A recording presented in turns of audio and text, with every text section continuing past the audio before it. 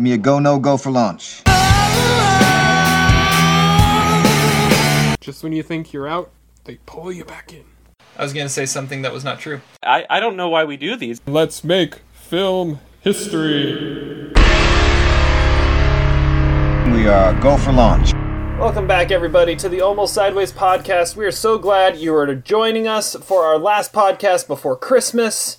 This is episode 105. We're recording Sunday night, December 20th, 2020 at 5 p.m. Pacific time. I'm your host, Terry Plucknett. Joining me, as always, are Todd Plucknett and Zach Saltz. Zach, how pumped are you for those Chiefs? Oh, just, winners of 22 of their last 23 games, and maybe the greatest offense of all time, and the greatest quarterback of all time. Yeah, it's good times. Good times all around. Yeah, they only had like 11 punts in the first half. That's all.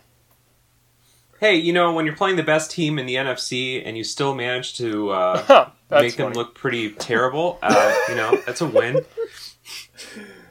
How in what way are the Packers not the best team in the NFC? They pretty much dominated like 11 of their 12 wins. Okay. Yeah. Take care of the Panthers and the Lions and all the shitty teams they play. No, I think the Panthers are in the same division as the Chiefs or Saints. I don't know what. Well, I think this was a Super Bowl preview, and I think I'm going to call this right now. When we get to the Super Bowl, and when I get up there on 19, I'm bringing all my Johnny Cash, and we're going to beat the Saints by 28 points in Super Bowl 55. I can feel it right now. I'm calling it. Breaking news on the podcast. That is what's going to happen. After you dig a double-digit deficit again. Yeah, you're right. We'll go down like 17-0, and then we'll win like 45-17. That's how it's going to happen. That's how it's going to happen. That's what Drew Brees can't throw a ball farther than 5 yards. That's sad. I would love to see a Seahawks-Chiefs Super Bowl. I think that would be a lot of fun. Okay, well, beat the Giants first. Yeah. Well, we don't lose to the Raiders. We usually don't either. That was just, I think we fell asleep that day. He played them. The other game was All super right. tight. Zach, what are you drinking? I'm having everyone's holiday favorite, the eggnog and Kahlua, the Saltz. The Saltz family favorite. Mm-hmm. A little too much eggnog in this one, though. I think I'm going to have to... Looks like he got a beverage there. It's not too far off. Isn't a White Russian like milk and Kahlua or something like that? How do you make a White Russian? I don't even know. Todd, I'm looking at you. Yeah, I don't know. I've never actually made one. Okay. Let's not do a mixology trivia section on this podcast. Todd, what are you drinking? I have a 1997 Columbia Crest Cabernet Sauvignon from the Columbia Valley in Patterson, Washington, which I didn't know existed. But it's pretty good so far. Wow. Nice. The day you open a 97 Columbia, that's the big occasion. Exactly. Well, I think it's funny that Todd is the only one not drinking hard alcohol today because I have something different. So I've got a mix here where so this is cherry bubbly water with chocolate vodka in it. So it's like chocolate covered cherries in a drink. It's actually really good. Is that really hard alcohol? Can we really? No, it is, and it's super smooth vodka too. It's what is it? 360 vodka. So they got like 70 proof or something. Something like that. Yeah, it's like a double chocolate fudge flavor they have, and it's really good. The correct response would have been, I don't know, 70 something. That would have been the correct response. Yeah. But I do have a beer here for when I'm done with this. So, but yeah. So, cheers. Okay. Well, before we get into what we've been watching and our featured review and all that stuff, the last couple days We've had the release of the winners from like the two biggest critics groups in the country, New York and LA. LA was today, New York I think was Friday. So I want to get just some quick reactions. If you haven't seen them yet, I'm going to run by the major categories and just give me like one impression you have from them. So we'll start with New York. So here's New York. We have for Best Animated, Wolfwalkers. Best Screenplay, Never, Rarely, Sometimes, Always. Best Director, Chloe Zhao for Nomadland. Best Supporting Actress, Maria Bakalova for Borat, subsequent movie film. Best Supporting Actor, Chadwick Boseman, Da 5 Bloods. Best Actress, Sydney Flanagan, Never, Rarely, Sometimes, Always. Best Actor, Delroy Lindo, Da 5 Bloods. And Best Picture, First Cow. Thoughts? That's definitely a New York list. Yeah, I think Never, Rarely, Sometimes, Always is about as New York of a movie as you get, right? Yeah, well, and Spike Lee, which I always said Chadwick Boseman in Da 5 Bloods was a dark horse and maybe his best chance at a nomination. But yeah, we'll see. Zach, what do you think?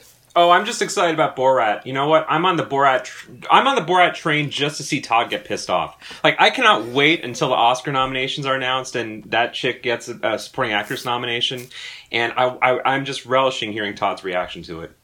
Oh, I don't care about her. I mean, the movie sucks, but she's good. Oh, that's disappointing. Okay, well, maybe if it gets nominated for Best Picture. Oh yeah, that would All right. be all hell will break loose. Okay, LA Film Critics now. Best Animated, Wolfwalkers again. Best Screenplay, Promising Young Woman. Best Director, Chloe Zhao again for Nomadland.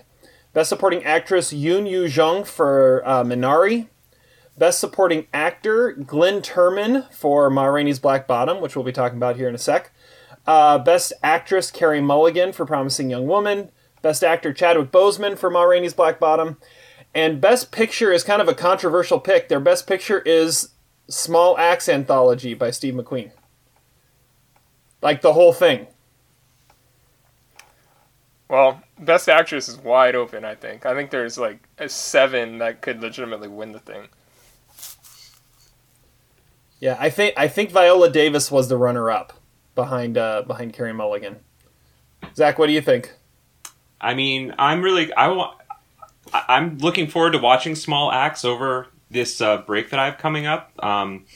Something that I really feel bad that I haven't watched already, and I'm excited to see it get recognition. But you're right; it's like sort of a categorical. I mean, how many like categorical like asterisks are we going to have this year? Because everything is just so messed up. This is like the NBA strikes shortened season like 20 years ago. You know, like do we even count this year? I think Steve McQueen got runner-up for Best Director for Small Axe, but then I think like Best Score for LA went to like one of the Small Axe movies. So who knows? I think the last part of Small Axe came out today, or no, this weekend. So I think it's all out now, and I'm going to be doing a similar thing. I'm going to be watching it very soon too. Well, I just think it's weird that your studio can decide whether you want to participate in the Emmys or the Oscars. Like you actually have a choice this year because the rules are so screwed up. Yeah, that is interesting. I find it also really interesting that both of them gave Best Animated to Wolfwalkers over Soul, and Soul is the one that they're saying might, be in contention for a Best Picture nomination, yet it can't even win Best Animated at the two biggest film critic groups. Well, the critics' choice, I don't know. Their animated stuff is always weird. Like, that's the studio that did, like, The Secret of Kells, and those things have, like, 100% approval rate on Rotten Tomatoes, but nobody really sees them. I'm sure it'll get nominated at the Oscars, but I don't think it has a chance over Pixar with the entire body voting on it. Well, it is an Apple TV Plus movie, too, so, I mean, it is fairly readily available for people, if they actually have that streaming service. All right, I just want to throw this out there, get some reactions from you guys, and we're getting into award season, even though we're 4 months out from the Oscars. It's award season for the next third of a year, apparently. All right. Okay, let's get into what we've been watching. We're going to Todd first. Todd, talk about Nicolas Cage. So I chose the 2012 Nicolas Cage movie Stolen, directed by Simon West, where Cage plays a thief named Will Montgomery who just gets out of prison for 8 years after a half busted job or half perceived betrayal by his crew. One of his crew members, played by Josh Lucas, and he's still salty because he thinks that he took the money and hid it somewhere. So he kidnaps his daughter and puts her in the trunk of his taxi, and he'll only release her if Cage gives up the $12 million from the job he thinks he still has. There's some really interesting actors doing good work in a really odd premise. Like Danny Houston is playing the lead FBI agent. Then you got MC Gainey, who starts out the movie singing his drunken ass off in the middle of the street at 4 a.m., which sets the tone for something. Definitely sets the tone for something. Malin Ackerman is also the other crew member, but Josh Lucas is truly terrible in this movie. Simon West is the director. He has some really good movies in the past. Like Con Air, I feel like is almost like an alternate universe to this movie. He also did this movie I really like called The Mechanic, and he did the first Tomb Raider. This movie is sort of like a hybrid of SWAT and The Italian Job. I think it's funny in heist movies like this, when you're watching the heist, you don't actually know what's going on. It's super intense because the characters are doing things, and these things seem to be doing something, and then the wall blows up, and then the safe cracks open. You don't really know what's going on, but to the point that you understand, it's effective. And there's a lot of that in this movie. You're just I don't know what's going on, but I like it. There's a pretty cool Nicolas Cage car chase scene in this. He's in full action hero mode here. He's possessed. He's got his tics. And I miss that Cage. He has too much unwarranted vanity now. He does a lot of weird projects, but this is when he was still doing really cool action movies. It takes his inspiration from the Bourne movies and with the cell phone usage and the music and the just relentless chase scenes. And the ending is almost like Cape Fear. I'm not sure if it stole from these movies or if it's paying homage. I'm giving it 2 stars. It's an interesting movie, a cool old Cage action movie. It's number 54 on the Cager between Guardian Test and Deadfall. The Cager. The Cager. I like it. Yeah, I just came up with that. How about Caging Bull? I thought about that too, actually. We spend too much time talking when we come up with the same puns. All right. Zach, what did you watch? Okay, so I watched the 2020 documentary Time, directed by Garrett Bradley. This is a movie that has been appearing on a lot of top 10 lists, including President Obama's notable film list that he came out with this week. And this is a documentary that was made, that's being released by Amazon, and it tells the story of a woman named Fox Rich. And in, I think, the late 90s, her and her husband, she's an African-American woman from Louisiana, and in the late 90s, her and her husband, they were both in their 20s, and they tried to rob a bank unsuccessfully, and they were both caught. He was sentenced to 60 years in prison. She was sentenced to, I think, 10, but had her sentence reduced because she took a plea bargain and her husband did not. And so the movie chronicles the 20 years after their trial and her attempts to basically free her husband, because a 60-year sentence for a bank robbery is pretty ridiculous. And the movie doesn't really address too much of the details of the bank robbery or why the sentence was so strong. It's really more about Fox's attempt to, go lawyer after lawyer, spending just countless hours and resources and money on trying to free her husband, Rob. And we see her kids as they grow up. She is a really accomplished woman. She comes from a really strong family background, and her kids are really successful too. I mean, one of them becomes a dentist over the course of the movie. Another one goes to, I want to say it's Tulane University. It's a really prestigious university, and he's like a part of the student government there.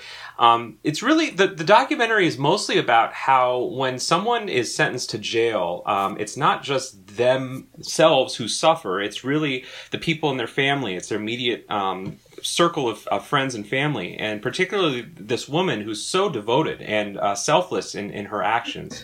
The story is pretty riveting. The documentary itself, I think, suffers a little bit. It's very much on the kind of artistic, experimental aspect. It's intercutting old video cassette tapes with footage from contemporary, the present day, I guess. And it's kind of an interesting backstory. Apparently, the home movie footage wasn't supposed to be included until Fox Rich approached the director with all these tapes, and the director actually stopped the movie from being distributed to go back and re-edit it. So stylistically, I don't know. I would have preferred more of like a Steve James, more like direct cinema, fly on the wall approach. But again, that's just kind of my taste. I do feel like though visually it's a beautiful movie, very sumptuous and interesting to kind of watch the intercutting that takes place. It's a solid documentary. That's probably a more powerful story than it is an actual piece of filmmaking. I want to know more about the story, and I want to maybe have a more journalistic sort of aspect to it. But again, that's me as a viewer. I can see why a lot of people love this movie and why it's appearing on a lot of top 10 lists. I give it a solid 3 stars. All right. Worth checking out for sure. Good. Very much worth your time. And you said it's on that's my list. Amazon Prime, right? I've been looking forward to watching that. Yeah. Sorry. On, what did you say, on Amazon Prime, right? Correct. Yeah. Okay, so easy to find too. Very cool. Yeah. Awesome. Good documentary for us to check out. All right. Now my turn. My anniversary watch takes us back to 1990, and here's your quiz, guys. All right, this movie was nominated for 4 Oscars, all of them above the line, but none of them Best Picture. The Hunt for Red October? Nope. The Grifters? The Grifters. Ah. Yes. Best Actress, Anjelica Huston. Best Supporting Actress, Annette Bening. Best Director, Stephen Frears. And Best Adapted Screenplay. Oh, that's what you meant by above the line. I messed up that question. Okay. Above the... Yeah. The major categories. Yes. Sorry, Yeah. Terry, you were using an industry term that us lay people don't understand. Sorry. That he's used the last 3 podcasts. Yeah. All right, anyways, so The Grifters... The Grifters stars... Anjelica Huston, John Cusack, and Annette Bening. They are 3 con men. Anjelica Huston is John Cusack's mother, and Annette Bening is his girlfriend. And he kind of gets into this kind of triangle with them, and his interactions make it so that you're kind of seeing who's trying to figure out who's playing who, and who's trying to pull a con off on which one, and John Cusack's kind of caught in the middle of not really wanting to pull anything off on any of them, but he's got to kind of pick a side in what's going on. I feel like Matchstick Men kind of pulled a lot from this, just in that idea of con men and where do one's loyalties lie, and do you pick the right side, And it was really a cool story. I will say, Anjelica Huston and Annette Bening are both awesome in this, and they both deserve the recognition that they got. As I was starting to watch, I'm like, okay, you've got obviously 3 mains here. How does John Cusack get ignored? And he has a really strong start to this movie, and the first half hour, you're like, okay, it's obvious why John Cusack got this role, because he's this slick-talking kid and can pull this stuff off. But as the movie progresses, and as Anjelica Huston and Annette Bening start to shine, John Cusack, I feel like, kind of gets left behind and is definitely seen as the inferior actor of the 3, and really kind of has some clunker scenes where he's just not, his performance just is not working. However, despite that, the story's cool enough, the ending is unpredictable enough that I'm giving it 3.5 stars. It's a lot of fun, and it's definitely worth a watch if you haven't seen it, especially if you like kind of these like crime thrillers, not quite sure where things are going and not quite sure what's going on until it all comes crashing down. Then you'll really like The Grifters. Todd, I know you're a fan of this one, right? Yeah, it's a really cool, slick movie. I think It's one of Annette Bening's best performances, and I think she was basically lead too. I would have put her in the lead category, and she's my winner that year as well. I've liked the movie a lot. It's in my top 10 of 1990. Do you agree with me about John Cusack's performance, though? I feel like it starts off strong, but as it goes along, I'm like, okay, yeah, there's a reason you did not get any recognition for this movie. Yeah, I feel like that's been a lot of his career. Yeah, I think you're right. Zach, have you seen The Grifters? I have not. It's been on my list for a while. All right. Well, didn't Scorsese produce it? Or am I off? He produced it. He also gives the opening narration to the first scene too. So, it's one of those you're hearing like, wait a second, I know that voice. The opening line isn't as far back as I can remember. I always wanted to be a gangster. Is it? No. Okay. No. That would be plagiarism from another 1990 movie. I was gonna say, considering that movie came out the same year. Actually, maybe if it came out after, maybe Goodfellas would have been plagiarizing it. Oh. Conspiracy theory. Yeah. A couple shout outs. There's some really interesting small roles in there. It was really cool to see where are their names? It was really cool to see Pat Hingle in something where he's not playing Commissioner Gordon like he did in the 4 Burton Schumacher Batman movies. And he actually plays a fairly sinister guy in this. And then you also have J.T. Walsh, Lieutenant Colonel Markinson in this in a really small role. And some really funny turns by Paul Adelstein and Jeremy Piven as just some sailors that are randomly on a train with them. That pop up for like 30 seconds and then they're gone. So, yeah. So we've got 2 weeks left in 2020. I've got 3 movies left on my list, so I'll be doubling up one of these weeks to be caught up and then done with my list. It's exciting. Okay. Don't we technically only have one more episode? Technically one more episode, yeah, because I think New Year's Day is on a Friday. So I'm calling it still 2 weeks, but we only have one more 2020 episode. All right, let's get into our featured review. I love this movie so much. I did not really like this film at all. This is the most Zach movie ever made. You gotta see it. Movie reviews. And for our featured review, we are looking at a movie that's already been mentioned a couple times as we were talking about the Critics Awards. It is definitely a heavy player coming into the Oscar season.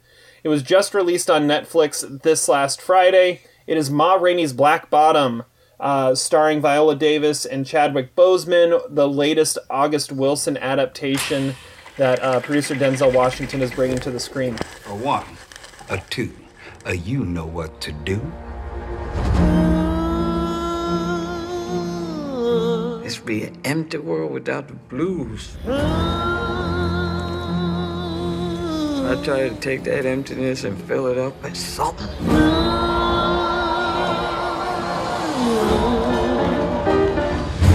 But they want to call me Mother Blues. That's all right with me. It don't hurt none.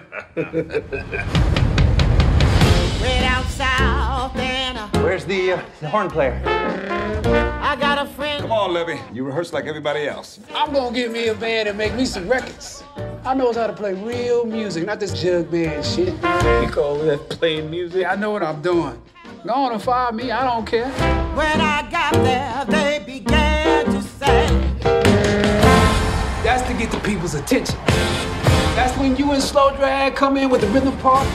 Me and Cutler play on the break.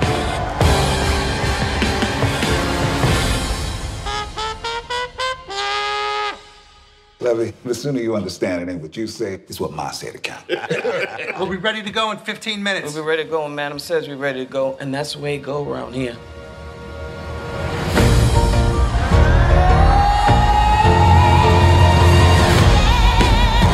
These records are gonna be hits. Please come home to me. Every colored man in the world got to do his part. I'm gonna tell the white man just what he can do. They don't care nothing about me. All they want is my voice. About them songs I give you. They're not the right songs. I don't take them off your hands for you. I got my time coming to me. You don't know nothing about what kind of blood I got, what kind of heart I got beat here. Come on.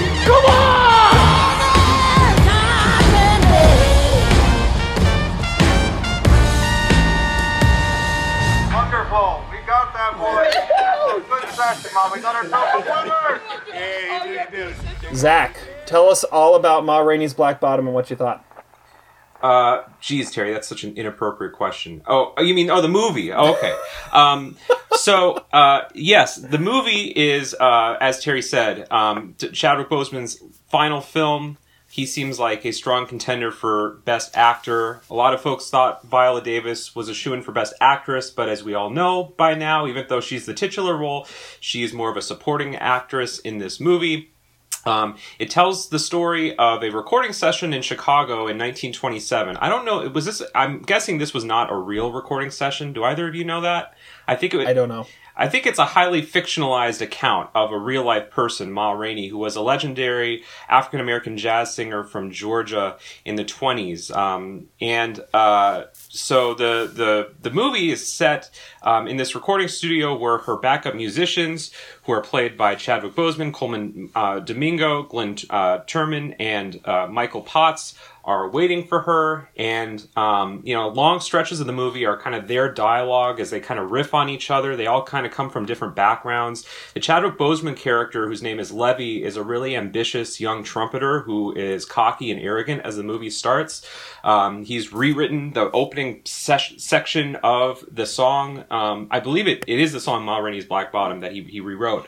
And over the course of the movie, he kind of gets put in his place, not just by the fellow band members, but also by Ma Rainey herself and the white studio owners.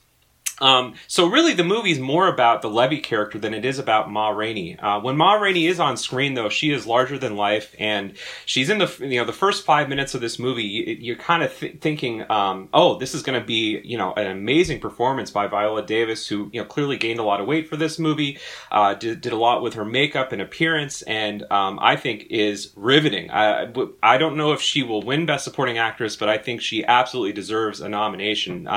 She lights up the screen and is, kind of unrecognizable in this role. And it just proves that she is probably, I dare say, the most versatile working actor or actress in Hollywood today. Certainly one of the most. And she's also, one of the few Triple Crown threats, Tony Award winner, Emmy winner, and Academy Award winner. This will certainly go on her resume as one of her great performances. Unfortunately, I don't think the rest of the movie quite works. When she's in it, it sparkles. The rest of the movie, though, kind of feels, it feels very stage-bound, for one thing. And Fences felt stage-bound, too, but I think with Fences, because Denzel Washington and Viola Davis were so compelling as characters, and because you understood them, the movie kind of worked, even though it was kind of limited in terms of its visuals. This movie feels even more kind of stilted. It feels really like, set in these kind of back corridors of the studio session. The movie tries to intercut footage of Ma arriving in her car for some sort of visual contrast, but it doesn't really work.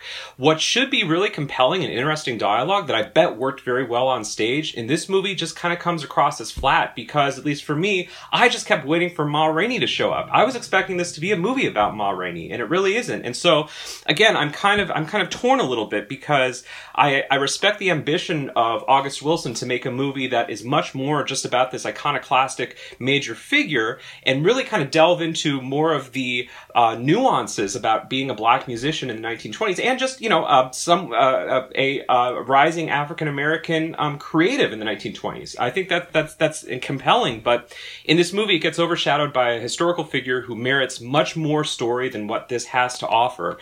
And I did feel as though the climax was not particularly surprising. I think you could kind of see the direction in which it was going, and I think a moment that should be shocking in this movie was kind of scripted. And I feel like this movie tackles a lot of issues, a lot of pertinent issues about ownership, copyright, creativity, and particularly the oppression of African American artists in the 1920s. But this just isn't really the story that I think these significant figures deserve. So I can't believe I'm saying this, but I think I have to go 2.5 stars for this movie if I'm being totally honest. It's I guess out of 2.5 stars out of respect. I'm not African American. I'm not a scholar of African American musicians in the 20s. I think I should rewatch this movie, maybe with a different set of expectations. But I have to say, I wanted to see more of Ma Rainey in this story, and Viola Davis is fantastic. I wish they could have just maybe simplified it and went more for a straightforward biopic, but that's not what August Wilson wanted to do, and he was a genius, so I tip my hat to him, and I'm probably wrong in my review. All right. Todd, you're next. How about you? What did you think? August Wilson didn't have anything to do with this movie. He had wrote the play, but I don't know. That's kind of weird. But I agree with basically everything that you said, Zach. I think the movie, trying to be a movie, doesn't really work. Immediately, it's corny. Like, the score is hokey and horrible and lame. I was thinking it was like Mr. Saturday Night or something, which begs the question why David Paymer was not one of like the executives or something. This is totally the kind of movie that he would be in. I also was thinking of like Me and Orson Welles, which is another like historical figure movie that is a largely fictionalized account. Those are better examples of this.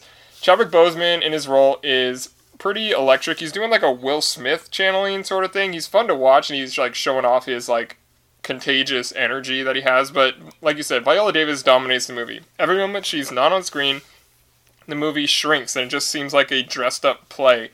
And normally for me, that's not really a problem. Like you were saying, Fences is a good example of a good movie like that. But this movie goes nowhere, like literally and figuratively. Like the whole thing takes place in like 2 rooms, and every actor is acting like it's a play too. Like they'll say a line and then they'll like walk away, like tiptoeing away, like waiting for the audience reaction. And then they'll turn around, they'll start talking again. It's like I don't know what they were trying to go for other than like a film version of a play. I mean, it just looked like I was watching a play.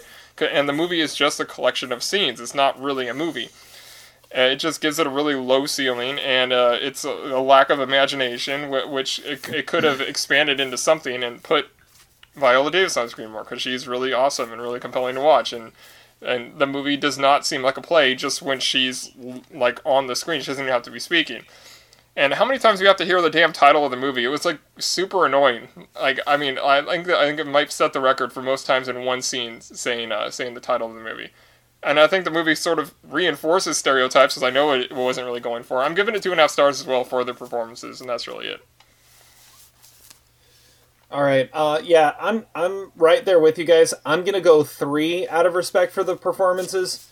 But I'm kind of in the same boat as you guys. Viola Davis and Chadwick Boseman, like you guys said, I think both of them are outstanding.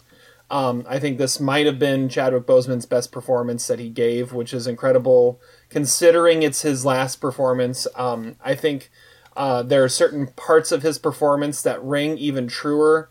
Knowing the pain he was going through and knowing that now we're watching this after he's gone. And I think that adds some gravity to some of the lines he has. And like you said, Viola Davis, she can do no wrong in this movie. She's electric. She's demanding. She's frustrating at times to watch, and yet you can't take your eyes off of her. I wanted to see more interaction between Levy and Ma Rainey, because you have these 2 dynamic electric characters fronting this movie, and they spend literally like maybe 5 minutes actually on screen together, and that's it. And you don't see like them actually like Levy is very restrained whenever he's around her, because he's playing the backup like he's supposed to be, instead of, I mean, you needed that showdown between the 2 of them, and it didn't have it. However, I will say I like a lot of what you guys were saying. The script, it felt so contrived, and it felt like some of these scenes were very much, all right, let's set up so that this character can have their monologue. All right, now we're going to set up so this character can have their monologue. All right, now, and it's like, how did we even get to talking about that? Why are we just have a 5-minute monologue about this? There was no, like, Fences felt very lived in, and it had that stage feel, but it felt very natural at the same time. This doesn't necessarily feel that way, and maybe it's because what Denzel Washington did with Fences, it was a straight adaptation of August Wilson's script for the play, where this was adapted to make it more theatrical. But I don't know if it needed it. I felt like this movie was over edited, and it was like distractingly edited. I don't know if I've ever seen more edits or more cuts mid-word to a different camera angle of the same character, like ever. It was like trying to edit in a way to show you, hey, wait, no, this is a movie. This isn't a stage play. This is a movie, and we're going to show by cutting to these other cameras in the same room. And the editing was distracting, and that's something I normally don't notice, but in this movie, I definitely noticed it. So yeah, like I said, it was very, very contrived, very frustrating in that it wasn't what I wanted it to be. However, those two performances are undeniable. I think it's really interesting that we just talked about Glenn Turman won a Best Supporting Actor today from the LA Film Critics. He's pretty good in it as well. I really liked Coleman Domingo as Cutler, who was kind of the one that was taking everything in. Like, he was like the passive observer of both Levy and Ma Rainey in everything that was going on. And I thought his character was very compelling as well. So all the performances in it are great, but the movie just kind of falls flat. So I'm right there with you guys. You're giving it 2.5. I'm giving it 3. I feel like it needs to be 3 stars if it gives 2 of the best performances of the year. So that's where I'm at. Yeah, it seems like a pretty clear SAG ensemble winner. But to single out one of the supporting performances is just weird. Like, I mean, Glenn Turman's fine. Coleman Domingo is fine. All I could think of when I was looking at him is that he looked like an old Patrick Ewing or something. I mean, like, I don't think any of those guys are anything more than anonymous supporting guys to the 2 leads. But I don't know. To single one of them out is just strange to me. Now, Zach, correcting something you mentioned before, Viola Davis is campaigning as lead actress in this. Oh, okay. So she's going for a lead actor or lead actress. So, well, and yeah, I mean, I would also I echo what you said, Terry, that the final confrontation in this movie, which is the way that August Wilson wrote it, is not between Ma Rainey and Levy, but between Levy and I believe the character of Cutler, right? And that's like just it's not satisfying in the way that the scenes with Ma Rainey were more satisfying, particularly her encounters with the white studio ownership. I was going to say, this is a topic that I think is really fertile for filmmakers to explore. Again, black musicianship being hijacked by white producers and studio heads in the 20th century. There's a really good documentary that I would recommend called Remastered: The Lion's Share, which is all about the song In the Jungle, The Lion Sleeps Tonight, which was written by an African-American man and basically just, never got any kind of royalties for it. That to me is, I think, what the movie that was certainly a large part of what this movie was trying to be about, but it's so obfuscated by the other characters and the dialogue that it doesn't get its fair treatment. I would also just have to say that I thought it doesn't work if you just film it in one place. I mean, I know we've already said that before, but there are other examples that work, but I feel like this filmmaker, if they really wanted to adapt it to the screen, needed to make it a lot more dynamic and fluid instead of this one day, one scene sort of premise, because that's not what cinema is. And it's particularly hard in the COVID era when you're watching this at home. I wonder if watching this on the big screen would have been a different experience.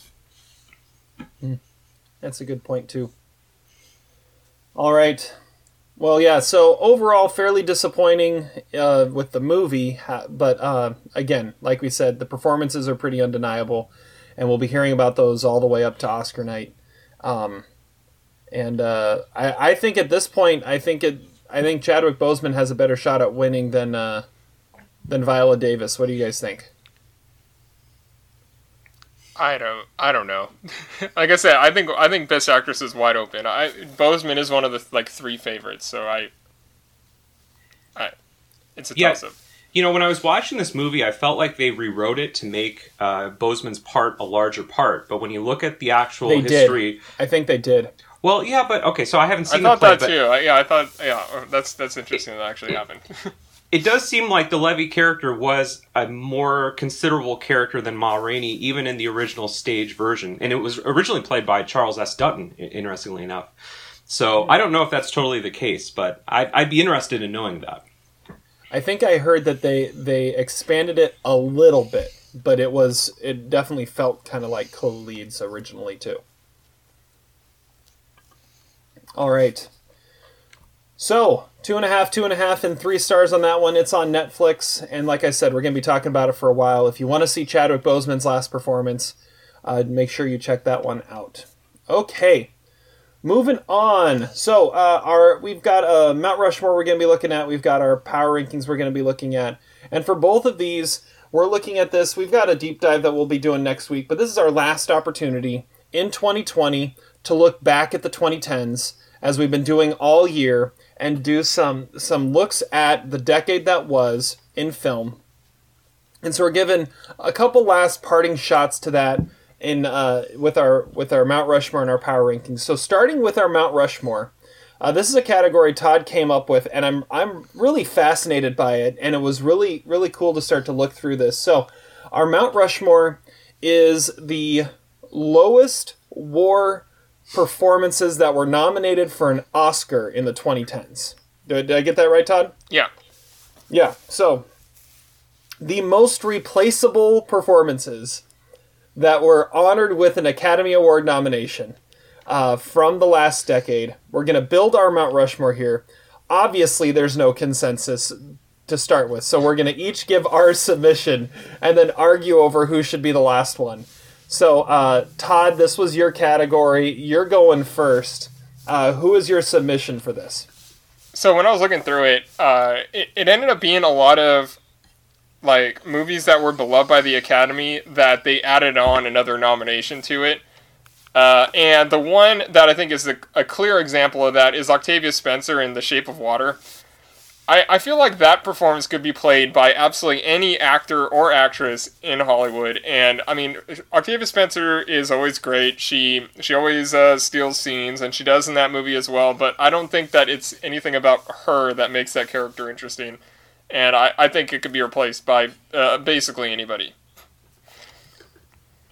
I actually had that on my list, too. And I agree that as I was going through it, that was what I saw a lot of, too, is the movies that they loved that they added an extra nominee onto. I'll go next, and the one I'm going to go with is actually one that isn't that. I've got a list here of like 7 different ones that I just quick wrote down. And this is one of the few that I wrote down that is a lead performance. It's a movie I love, and it's a performance I actually really love, but I don't think it is that necessary that this person played it. Am I stealing yours? I think you are, but go for it. I'm going with Matt Damon in The Martian. Yeah, you stole mine. Damn it, Terry. I stole yours. I think that's a terrible pick. I think it's Matt Damon that makes that movie work. Oh, but I could see several other people playing that part. I feel it's a fairly replaceable role, even though I love him in it. I love the movie. I love the part.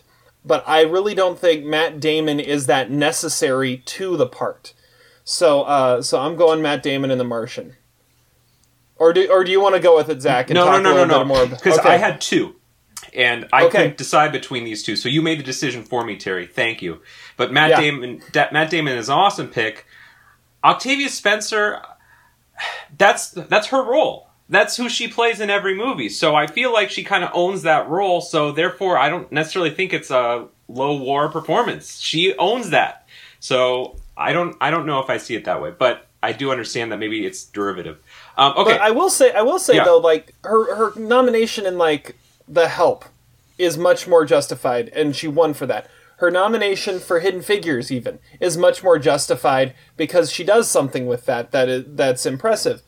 The Shape of Water, like she's fine in it. She's just kind of there. There's nothing really special about the part. It's a fair point. And so it's the weakest of her nominated performances. That's very absolutely fair. Okay, so thank you, Terry, for making my decision easier. So it came down to Matt Damon, and then the other one I had was, there is one performance that got nominated this decade that actually was a replacement performance. So shouldn't that, in theory, be the number one? And that is Christopher Plummer in All the Money in the World. I mean, his role was replaced. Yeah. So therefore, he meets all the criteria. Besides that, it is an easily replaceable role if you watch the movie, and there's nothing exceptional about it. And no one remembers the performance. They just remember that he replaced another actor who we shall not mention, who did some very, very bad things and shouldn't have been in the movie. But yay, Christopher Plummer? Well, and my favorite part of that story is nobody wanted Kevin Spacey in that role to begin with. But the studio's like, no, you need the star. And if you look back at the trailer of Kevin Spacey in that role, it's like... And then you see what Christopher Plummer did with it. It's like, oh yeah, Christopher Plummer is going to own that role so much better than what was originally intended. Well, it's like some absurdly heavy makeup and stuff that they put on Spacey. So yeah, it was kind of comical, and the movie was bad anyway. But yeah, that's a good pick. Yeah, I had him written down too, simply for exactly what you said. It was. I haven't even seen the movie, but I'm like. It literally was replaced, so you have to consider it. Okay, well, I wrote down 2 for each category, and neither of the ones you guys mentioned were ones I wrote down. Ooh, okay. So far we've got Octavia Spencer, Shape of Water, Matt Damon, The Martian, and Christopher Plummer, All the Money in the World. Now we got to find a fourth one that we're going to agree on. So Todd, give some of the ones you've got, and we'll see if it matches any of the ones I still have. For Best Actor, I wrote down Viggo Mortensen in Captain Fantastic, and Chiwetel Ejiofor for 12 Years a Slave. Yeah, those are just performances that are not that stand out in the grand scheme of things. For Best Actress, I wrote down Naomi Watts in The Impossible and Glenn Close in The Wife. For Supporting Actor, I wrote down Jeff Bridges in Hell or High Water and Sam Rockwell in Vice. And for Supporting Actress, I had, in addition to Octavia Spencer, Sally Field in Lincoln. Those are all just performances that are just, they're just add-ons. Yeah, the Sally Field one's not bad. Jeff Bridges for Hell or High Water. He's good in that. I would argue, yeah, that's it's a not a matter Jeff if he's Bridges good or not. performance. Who else would play it? Tommy Lee Jones, he did for No Country for Old Men. It's the exact same performance. Like, it's not hard to recast that role. Kevin Costner would have been the exact same. That feels like such a Jeff Bridges performance, though, and such a Jeff Bridges role. I've got actually none of the ones I have written down did you mention. So I've got 2 supporting actors and 2 supporting actresses. My supporting actors that I have written down are Tom Hardy for The Revenant and Christian Bale for The Big Short. What? Tom Hardy? Tom Hardy was amazing in that movie. That's a high war performance. But I don't necessarily think that it needed to be Tom Hardy to be a great performance. And the 2 supporting actresses are Jackie Weaver in Silver Linings Playbook and Amy Adams for Vice. I think we could just say like the fourth submission is Vice, outside of Christian Bale, but maybe even with Christian Bale. But that I felt that was a pretty replaceable performance. Very similar to like Octavia Spencer in that she didn't really do anything to earn the nomination. All right, well, in the words of Murray in Clueless, are you bitches blind or something? Are you forgetting about the most forgettable performance maybe to ever be nominated for an Oscar? One that's so forgettable that it actually is now remembered? And that is, it begins and ends with Robert Duvall and The Judge. I mean, come on. It doesn't get any lower than that. That's not that low of a war, though. Like that, I don't know, an 85-year-old actor doing, like, it's a good performance, and I don't know, I never considered that. I haven't seen The Judge, so I yeah, couldn't technically I haven't seen it either. I also went with Keira Knightley in The Imitation Game, but I think I think for the most part you bring up these are all pretty good choice. I wouldn't. I think Chiwetel Ejiofor does not belong on the list, but pretty much everyone else you said. Why not? Like, can't you see like the movie? I mean, it's a challenging role that he has to carry. And is he that much the standout? I think he's like the 3rd or 4th most memorable character, and he's the main character. His character isn't as flashy as other characters in it, but I think it's a really challenging role. Well, the interesting thing, though, and that's the thing, though, is I think it's an incredible performance, but I kind of agree with Todd in that I think no matter who you casted in that role, he was going to be nominated for Best Actor. And the move and if you change out that actor for somebody else, I think that movie is still just as impactful and just as powerful. I don't think the fact that it's Chiwetel makes it that is that important to that role. I mean, the underlying topic that we're talking about really is what war means, and war means different things to each of us. And I don't know. I'd rather pick on the performances that I think were just less appealing. I think Chiwetel Ejiofor is amazing in that movie. And yeah, maybe it's not the highest war, but I'd rather pick on Sally Field or Robert Duvall, like people who, have been around forever and doing work that they're kind of like doing in their sleep. Yeah, I mean, we always talk highest war is like most irreplaceable. And that's kind of what we're looking at here. Okay. I still like Amy Adams for Vice the best of all the ones that have been mentioned. Yeah, I wouldn't argue with that. Yep, I agreed. Thrice approved. Yeah, I mean, and which is sad because Amy her. Adams is great. She plays the wife. And just has no Lynn business Chaney. being nominated. I mean, it's kind of That was similar. her 6th nomination. I almost put down her for American Hustle too, because she had no business being nominated there, but I think she at least was doing something interesting there. Where here it was just she showed up, and it was a movie that they wanted to love on, so she got the nomination. So okay, so we'll go with that. So we got Octavia Spencer, The Shape of Water, Matt Damon for The Martian, Christopher Plummer for All the Money in the World, and Amy Adams for Vice as the lowest war Oscar-nominated performances of the 2010s. Okay. Crowning achievement in those actors' careers. Yeah, beautiful. Exactly. All right. Well, let's get into power rankings now. You can't top that. Yeah, that's the movie about the horse. I'm going to pull an audible at the last minute here. That's because I haven't seen it. Power rankings. Not including Fargo. Can't choose Fargo ever again. So, Zach won last time, and so Zach got to pick what we were doing. And he decided to send out 2020 with a bang for our power rankings here. This was the hardest one to come up with because how we the had hell to are we come up gonna with do so this? much stuff. I don't know. Are these ranked? No. No ranking. All right. So it's just Zach, power. No ranking, just power. Tell us what we're doing here. Tell us what we're doing. Okay, how should I describe this? Okay, so this was very stream of conscious, but on our podcast we do a lot of categories, but I think the 5 main ones we always do are highest war performance, worst performance, biggest stickman, biggest douchebag, and what's the other one? Favorite minor character. And so I thought, why not just apply that to the 2010s as a decade and choose from any movie that you want? Except hopefully not Uncut Gems, because you could choose all of them from Uncut Gems. And I tried to stay away from Except that. worst performance.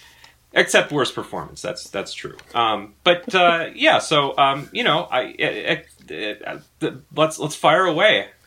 It'll be hilariously impossible to predict Adam's list, but those are always the most fun. Oh yeah. And so the crazy thing is we had to cut. These are basically 5 categories, but we're only revealing our number 1. From every single one of them. So for each of these, I picked an actor, an actress, one that would be obvious for me, and a Nicolas Cage pick. So someone had extra time. I really didn't. It just became obvious for the Nicolas Cage. I've got like a top 3 to 5 for every category. Wow.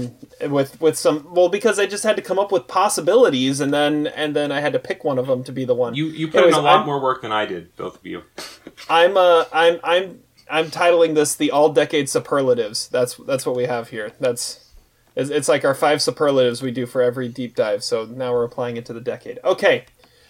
So we'll just go through. So whenever we do this in the deep dive, we always go war, worst performance, minor character, stickman, douchebag, and so we're just going to go in reverse order and kind of build it up, not ranking them or anything. So we're going to start with the biggest douchebag. The biggest douchebag character of the 2010s. I'm going to go first. So my biggest douchebag of the 2010s, I am going with Hans from Frozen. He is about as big of a douchebag as Disney has ever come up with. He's this guy who can't become a king in his homeland, so he tries to seduce Anna to be that, and that moment where it's like, oh, true love's first kiss, too bad nobody loves you. Like that moment right there, I remember watching this in theater and be like, oh no, oh, that was a dick move. And then he is the biggest douchebag, like, ever in terms of Disney, and so he's my biggest douchebag of the decade. I don't really remember much about that movie. Yeah, so. I thought Hans was a good person. Or was that the snowman? No. That's the good one is Kristoff. Oh, that's right, okay. And Olaf is the snowman. You obviously don't have kids. We watch this movie about 3 times a week right now. And if it's not this one, it's Frozen 2. So do you have the Frozen list for these 5 categories? No, okay. that's the only animated to show up. It's just, as I was going through, I'm like, oh yeah, no, that's good, and nothing's gonna beat that. So, okay, Todd, you're next. Biggest douchebag. Yeah, my Billy Bats. Well, the obvious one for me would have been Michael Cera, and This Is the End, because that's the only one that was on my biggest douchebags of all time list that we did. But I chose Brian Saka in The Wolf of Wall Street because almost basically anybody in the Stratton Oakmont could be the biggest douchebag. So I just chose the one that I think is the biggest douchebag, and he plays Pinhead. And that character is probably the most unlikable character in the entire movie. And I don't know, like, Rhonda! Has anybody seen Rhonda? Like, and the look on his face, like that every time it just begs for punches. I like, you cannot stand that character. Like, you watch him and you just hate yourself for loving watching him. Yeah, Brian Saka as Pinhead in The Wolf of Wall Street is my biggest douchebag. Nice. I mean, yeah, you did go to the movie that's just chock full of douchebags. So could have had the top, like, 5 douchebags of the decade. All are just employees of Stratton Oakmont. Yeah. All right, Zach, who's your biggest douchebag of the decade? All right, well, I wanted to go with Marco Perella from Boyhood, but I feel like I've mentioned him before on the podcast. So I'm going to mention someone else who I've mentioned even more, which is Shirley MacLaine in Bernie. We don't often get the female douchebag, but she is the very definition of a female douchiness. And she is this old lady. She hasn't even done anything in her life. She's just the widow of a rich guy who ran a bank. And she's like very similar to Mr. Potter in some ways. She turns people's loans down, probably runs the draft board in the town in Texas, and is, wooed by Bernie, played by Jack Black, but upon her demise, the town feels as though Bernie's murder is too much of an act of vengeance rather than an act of grace. I mean, her death is celebrated and lauded. I can't think of many other douches in movies this decade who you can say that about. I don't know, does Olaf die? Or, Hans die? Hans? Does it get melted? No. Yeah. No, he doesn't die. Just arrested, basically. Anyway, I think the female douchebag is underrepresented, and she's a pioneer and a trailblazer in that category. So I'll go with Shirley MacLaine.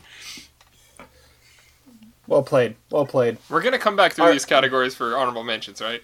I was thinking we'd just do a quick honorable mention before we move on. So okay. I'm going to go through. There's 2 others I had written down that I want to mention.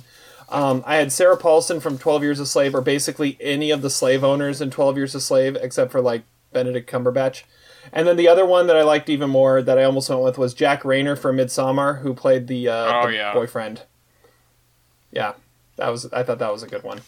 All right, Todd, what do you got? I also, my female version was Uma Thurman in The House That Jack Built, because she basically is like the bitchiest, most horrible person, and she begs to get killed, basically. And my Nicolas Cage one was his character in Dog Eat Dog. Because, I mean, it's a Paul Schrader character, and, I mean, that's as unlikable as you get for a Cage role. All right. Zach, did you have any honorable mentions? Uma Thurman, that is an insane pick. But okay. I went with, I also had another one, which was Leslie Manville in Phantom Thread, calling out those, representing all female douchebags. She's a strong contender as well. And then, of course, how could anyone forget Tom Hardy in The Revenant? Already mentioned, but I didn't even think about him until Terry mentioned him earlier. But, man, some real strong douchebag qualities to that character as well. That's a good call. All right. We're moving on to Biggest Stick Man. So my biggest stickman. I mean, I went with. I may have gone with the safe choice, which may not necessarily even qualify, but I'm going with it. I went with Michael Fassbender's character in Shame. I mean, he's low-hanging fruit. I know it is. I mean, it's I forgot about that movie. It's an entire movie about sex addiction. So I mean, he's obviously a stickman if that's like the defining characteristic of his character. So I think it was pretty easy to go with that one. So that's my pick. Yeah, that was my pick as well. I mean, it just seemed too easy. I mean, the whole movie is just him like having emotionless sex with countless women. I mean, if there's not something that makes you a stickman more than that. But what makes his character interesting is that you actually feel like it's a real character. It's not like a comedic stickman, or it's not shallow. Like, you actually believe him, which makes him unlikable, and he's almost like low-key of like one of the biggest douchebags as well. But yeah, so yeah, I mean, I completely concur that is the biggest stickman of the decade. Zach? I went with Shia LaBeouf in American Honey because he pretty much bangs every single female in that movie, right? I mean, isn't that like... I mean, all those teenage girls that are in the van selling magazines, basically it's a rite of passage to have sex with him at some point. Am I right, Todd? Yeah, I suppose. But, I mean, I don't know if that's because he's just macking on them or if he just is like low-key their boss. All right. Okay. All right, so I've got a couple others I want to mention here. First, I have. Let's see here. They're more like a little less obvious, but I'm gonna kind of go with it here. Timothy Chalamet's character in Lady Bird. I feel like that's like the high school stickman of that high school. Could also be a douchebag candidate as well. What one? Timothy Chalamet in Lady Bird. Could be a douchebag. Oh, absolutely. Absolutely. Yeah, so, and then I have, this one's kind of an interesting one. Ralph Fiennes in the Grand Budapest Hotel. I mean, he's kind of hanging around all the old ladies and, providing for their needs as the concierge. That's speculative, though. That is speculative. And the other one I have is, and this one's also speculative, but you know what he's really doing. Oscar Isaac in Ex Machina. I mean, why is he really creating all those female robots? I mean, let's be honest here. But does it really count if you're creating inanimate beings to act like people, so you can be a stickman? I don't know if that necessarily counts. But that was part of the design. It was. Anyways, that again speculative. All right, my leading female candidate was Blake Lively in The Town. I mean, she even says that she's like, boys like me, and then Jon Hamm's like, yeah, I bet they do. And then the one that would be obvious, which would be the highest volume, like for sure, and I'm not saying Nymphomaniac, I'm saying Scarlett Johansson and Her, because clearly, like, I mean, the volume of hundreds of thousands, yeah. But then my Nicolas Cage ones are Inconceivable, which is obvious for reasons I reviewed on the podcast, and Drive Angry as well, which is a movie I have not thought about in about 9 years, but I had to mention it here. Total stickman. Zach, did you have any honorable mentions for this one? Wow, this is getting off the rails even sooner than I thought it was going to get.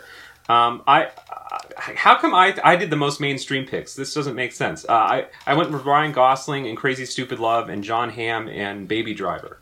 Like, come on, let's, Yeah, the Crazy Stupid Love pick, that's a Jon good pick. Hamm in Baby Driver, that's a terrible pick. He's got a girlfriend. He's got the girl. Yeah. I don't necessarily like that Maybe pick. I'm just thinking of Mad Men. I don't know. Maybe Jon Hamm in Bridesmaids. Jon Hamm Bridesmaids. I changed my mind. There we go. Yeah, that's better. All right. Favorite minor character, what do we usually call this? The Amazing Larry, Big Tim High Roller. So the funny thing is when we usually do this, it's not like someone who you would consider for like the supporting Oscar nomination or something like that, right? This is like small time character that just kind of pops up and you're like, I love that guy. So I don't know. You had what is his name from It's a Wonderful Life? Who did I have? Walter Mitchell, or is that his name? Uncle Billy. Oh, Thomas Mitchell. Uncle Thomas Billy. Mitchell. Yeah. Yeah, but I mean he's still fairly minor. Anyways, he's not the main character. Yeah. Well, but okay. It's so not my about Uncle favorite Billy's minor Wonderful character, I went with Adam Driver in Inside Llewyn Davis. Oh, that's a good one. Yeah, I just love that guy, and I mean, I could listen to Dear Mr. Kennedy, all day long, and he's the one that makes it so amazingly bizarre, and yeah, so Adam Driver, Inside Llewyn Davis, that's my pick.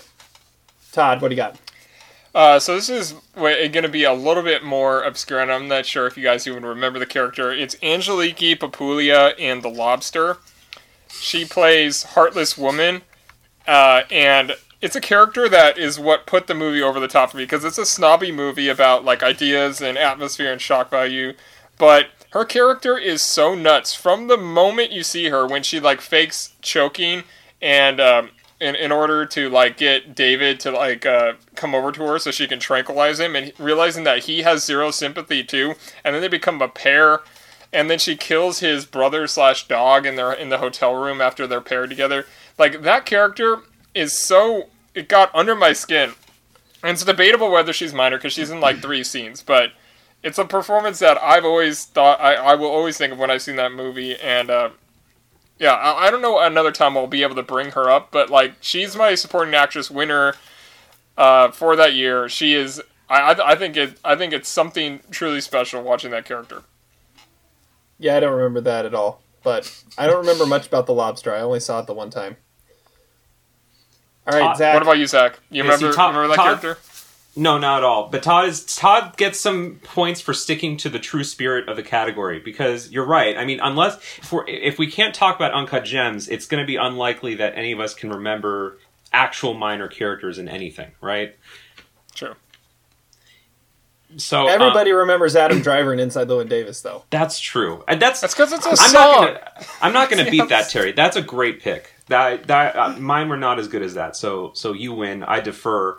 The ones I had, well, I guess, okay, I'll say, I really was thinking about, and I'll talk about this later, Keanu Reeves as the seedy motel manager in The Neon Demon, which I won't say too much about, but he definitely wins the best minor character of that movie, and if the movie was more about him, maybe I would have liked it more. But I think my true answer goes to Alan Alda in Marriage Story, because he was married 4 times, and Adam Driver reminds him of his second marriage, which is an interesting detail, and he charges less than Ray Liotta, which is interesting, and then he gets fired because he's probably not that good of a lawyer. I love that pick. That's a great pick. That's a great pick. All right, some that just missed the mark for me. I've got Sam Rockwell and Jojo Rabbit. I thought that was a great character. Yeah. And then the other one I want to mention is Armie Hammer in Sorry to Bother You. Yes, that's a great one too. I kind of bash on Armie Hammer and like what roles does he really fit in. I think that was just, it was so weird to see him in that role, and then he was just great in it. And for like 6 months after I saw that movie, like every GIF I would send people was a GIF of Armie Hammer from Sorry to Bother You. It was either him like pumping his fist to the music or "You are awesome." So, so yeah, I had to mention him too. Todd? All right, my male version. I was choosing between like 3 characters in Piranha 3D. I went with Eli Roth as the Wet T-shirt contest host.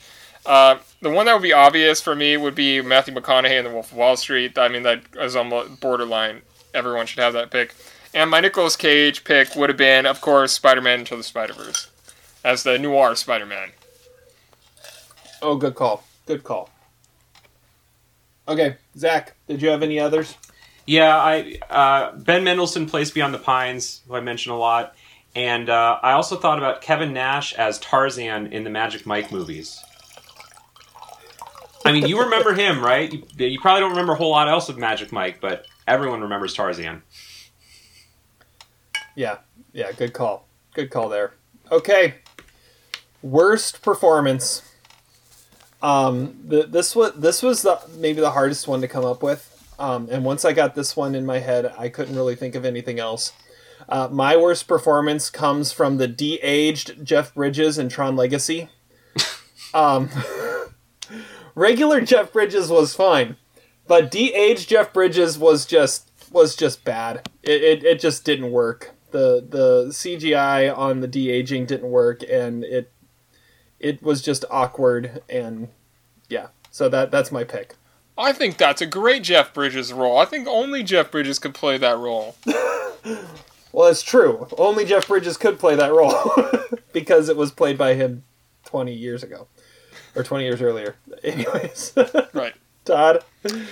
So I went with the lead performance in one of my 5 worst movies of the decade, and that is Ryan Reynolds in Green Lantern. Because it's this stupid movie, and this stupid performance is what made me hate Ryan Reynolds for, like, the better part of the last decade. He's, like, too goofy to take seriously. He's too much of an asshole to actually be funny. You can't make, like, Van Wilder a superhero. You won't care. And that is what we feel about this movie. We don't care because it sucks, and he sucks. Ryan Reynolds, worst performance, easily. I still haven't seen Green Lantern. I actually own it, but I haven't seen it. You're lucky. Not that you bought it. You haven't seen it. It was like a $3 bargain bin buy, so I was like, why not? All right, Zach, worst performance of the decade. So originally, I thought about this worst performance for the Mount Rushmore because it was an Oscar-nominated performance. It was actually an Oscar-winning performance. And I just thought, f*** it. This has to be the worst performance of the decade because it has ruined for me forever my appreciation of this once fine acting talent in every single thing he's in, including a movie we recently reviewed. And that is Gary Oldman in Darkest Hour. I mean, between the makeup, between the prosthetics, between the weight gain, between the unconvincing imitation, between the shameless Oscar baiting of a movie that is totally forgettable in every aspect, it just, again, tarnishes his legacy as an actor, and it's a terrible performance in a terrible movie that shows off the worst part of Oscar instincts, which is to reward mimicry for people who have been acting in movies for over 20 years and haven't won. So it's a shameful performance. You could say that about a lot of Joe Wright movies. I disagree, Gary. I disagree. Yeah. I'm not going to pick on someone for... I don't like shitting on actors, so I'm going to pick on someone who got a lot of recognition undeservedly, and, probably, like... I don't know. Like, that was such an over... was it the worst performance? I don't know, but, like, it should not have gotten the recognition that it did, and shame on the Oscars. Yeah, I don't think that's a terrible way to go, but I did like that performance, though. Okay. I've got a couple others I wanted to mention. One is Paul Giamatti in The Amazing Spider-Man 2 as the Rhino. However, I kind of wanted to see more of that at the same time. And the other one is, this one always kind of bothered me as much as I love the movie, but Samuel L. Jackson in The Kingsman was just distractingly weird, and I didn't really like his performance at all. So that was my other honorable mention. All right, my Nicolas Cage one was his performance in Grand Isle, which is just terrible. The ones that I probably should have had on there are Allison Janney and Margaret, and Quentin Tarantino and Django Unchained, because those were on my worst performances in 4-star movies list, and they were just terrible performances anyway. And my female top contender was Kathleen Turner in Dumb and Dumber 2 as Freda Felcher. I mean, you could point out a lot of people in that movie, but why did they have to bring her into this? I wanted to see that character, but never like that. Zach, did you have any other thoughts? I went with Robin Williams and John Cusack in The Butler as Dwight Eisenhower and Richard Nixon, respectively. Yeah, that's a good call too. All right. Now the last one, highest war performance of the decade. And I think it's really funny that Todd's last pick for worst performance, because my highest war performance is Ryan Reynolds in Deadpool. You can't make Vine Wilder a superhero. but if you're going to, I mean, he is Deadpool, right? He is Wade Wilson, and that's what makes that so perfect. I mean, that is. There is nobody else that could possibly play that part, and he's the only reason Deadpool ever made it onto the screen, is because he said, "This is me. I have to make this movie," and that's. And they're like, "Oh, you already had a failed version of that in the Wolverine movie, so yeah, go for it." Well, that's because they screwed it up. Like, the Deadpool movie is actually fairly true to the comics of what that is actually supposed to be like. And yeah, they screwed it up in the X-Men Origins Wolverine movie, and this one it's just awesome. And like I said, he's the reason the movie exists, and he is Wade Wilson in so many ways. So you have to go. I had to go with Ryan Reynolds and Deadpool as my highest war of the decade. Not best performance, but highest war. It's not quite as bad as Green Lantern, but it's pretty bad. Oh, you disappoint me. My highest war is a movie that Zach and I love, and we bring it up randomly just because we love the movie, and that is Kristen Wiig in Welcome to Me. Yes. Because I feel like no other actress in any era could have touched that role. She has a monopoly on these like awkward, deadpan, cringy, funny roles, and you just feel like uncomfortable watching her, and you also feel for her. Like, she's amazing. I think she gave the single best performance of 2015, and I think it was easily the highest award for any actress of the decade, and I couldn't put any actor above that. Like, I can't see anyone else trying to do it like that. Great choice. Thank you. I'm glad I pleased you one time. All right, Zach, what do you got? Well, I went with someone who we've also mentioned on the podcast more than once, and someone who just needs some recognition, because, listen, for all the shit they get, they still are one hell of a performer, and that man's name is Mr. Peter Simonoshek in a movie called Tony Erdmann, because I can't think of very many other 65-year-old, 6'2" Germans who can also put on a wig and have a buck tooth and pretend to be, this alter ego in order to cheer his daughter up. I mean, who you got? You got, like, Christoph Waltz. Okay, that's not going to work. Werner Herzog. Now, I would actually watch that, but, not going to happen. And Bruno Ganz is dead. So, who's left? No one. It had to be Peter Simonoshek. Whatever happened to the potential American remake starring Jack Nicholson of Tony Erdmann? And Kristen Wiig. Well, I think hopefully this will revitalize conversations about it with the two top war performances of the decade, two of the top three. And then Ryan Reynolds can be in there somewhere. Somewhere, yeah. Yeah, I don't know what happened to that. Todd Field should direct it. Oh, now we're talking. All right, I've got a few others that I was considering. Brad Pitt in Once Upon a Time in Hollywood. I just felt like that role was so Brad Pitt, I couldn't really see anybody else doing it. Jared Leto, but Dallas Buyers Club. I feel like that was a very specific role just for him. And then Paul Walter Hauser in Richard Jewell. I mean, he was cast simply because of how much he looked like the guy, and there's nobody else in Hollywood that has that. Jonah Hill was going to play that role. Yeah, but not as well as he ended up doing it. And then the ultimate one that maybe should have been what I went with was Danny Trejo in Machete. Oh. Yeah, that's a great choice. I mean, talk about highest war. I mean, no one else is Machete. Well, he had played that Danny role Trejo like 4 is times. Machete. I know. Before the 2010s, but I'm going with it anyways. That's why I didn't go with it as my main one, but it deserves mentioning. The one I probably should have said was Jesse Eisenberg in The Social Network. I still can't picture anyone else doing that. My male mention would have been Joe Pesci in The Irishman, because I still think that role is like only Joe Pesci, and only the shock of seeing Joe Pesci do that is what makes that movie tick. And my Nicolas Cage one is Army of One, which I think he should have gotten nominated for. He plays Gary Faulkner, the guy who is on a mission from God to kill Osama bin Laden, and I can't see any other actor taking it that seriously. He is amazing. It's a Larry Charles movie, so you could see, you could know that it's very satirical as well. Army of One, it's not a bad movie. He's amazing.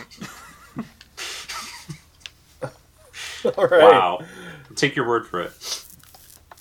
Zach, did you have any others you wanted to mention? Yeah, a few others. Patrick Wang in The Family, because I don't know very many other Asian gay men who could star in their own movie. I also thought about James Franco in The Disaster Artist. And obviously Jesse Plemons in The Master. I mean, come on, that's a role born for Jesse Plemons. And then I had a special mention for Patrick Fugit in Gone Girl, because I feel like when we started talking about Gone Girl in that role, that's when we started talking about young William Miller. So I feel like he was the impetus for our conversations on that. I don't know if that makes it a high war performance, but I just thought about mentioning him. Yeah, I actually was considering another James Franco performance. I was thinking of him in 127 Hours. I thought that was a very James Franco performance too. That almost made my short list. Okay. Well, hey, we already did our honorable mentions, so we're done with that part. This feels weird. Okay. So that means we're going to Adam's list. So yes, Adam Daly of Almost Sideways. He does the Daily Notes episodes. He's doing a Christmas episode this week, looking at It's a Wonderful Life. I know he was on the deep dive last week, but he's doing his first time watch, as Todd has affectionately deemed them today. It's the Come to the Daily Notes watch of It's a Wonderful Life, and he's talking about that this week. Anyways, he sent in his picks. This will be interesting to see what he came up with. I'll list mine first. So I'm predicting his biggest douchebag is going to be Chris Evans in Knives Out. Biggest stickman, Leonardo DiCaprio, Wolf of Wall Street. Best minor character, Lil Rel Howery in Get Out. Worst performance, Jared Leto in Suicide Squad. And highest war, J.K. Simmons in Whiplash. We have a really similar prediction. All right, so for worst performance, I have Hugh Jackman in Movie 43. Highest war, I have Miles Teller in Whiplash. For Big Tim, I have Lil Rel Howery in Get Out. For Billy Bats, I have Benjamin Bratt in Coco. And for Stickman, I have Ryan Gosling in Crazy Stupid Love. Okay. So my minor character was Allison Janney in Margaret, already mentioned. Biggest douchebag was Jake Gyllenhaal in Nightcrawler. Biggest stickman is Robert De Niro in Dirty Grandpa. Worst performance is Meryl Streep in August Osage County. And highest war was Ryan Gosling in Blue Valentine. All right. This is diluted. Oh, he gave a bunch of honorable mentions for each one too. Okay, so I'm sure he did. So many left off, but overall fun list. Okay, so should I start? What should I start with? Should I start with? I'll start with douchebag. No, is that what we started with? We started with douchebag, so we'll start with douchebag here. Biggest douchebag, the Winklevi from The Social Network. Well, if they would have If they would have invented Facebook, they would have invented Facebook. They also wrote Crew, so pretty douchebaggy there. Yeah. Plus, it's Armie Hammer, and he might be the best actor to play a douchebag other than Timothy Olyphant. I wouldn't argue with that. Yeah, his honorable mentions are Chris Redd from Popstar, Never Stop, Never Stopping, Adam Devine from Pitch Perfect, and John Bernthal in Fury. So Hunter from Popstar, Bumper from Pitch Perfect, and Grady Kunas Travis from Fury. Okay.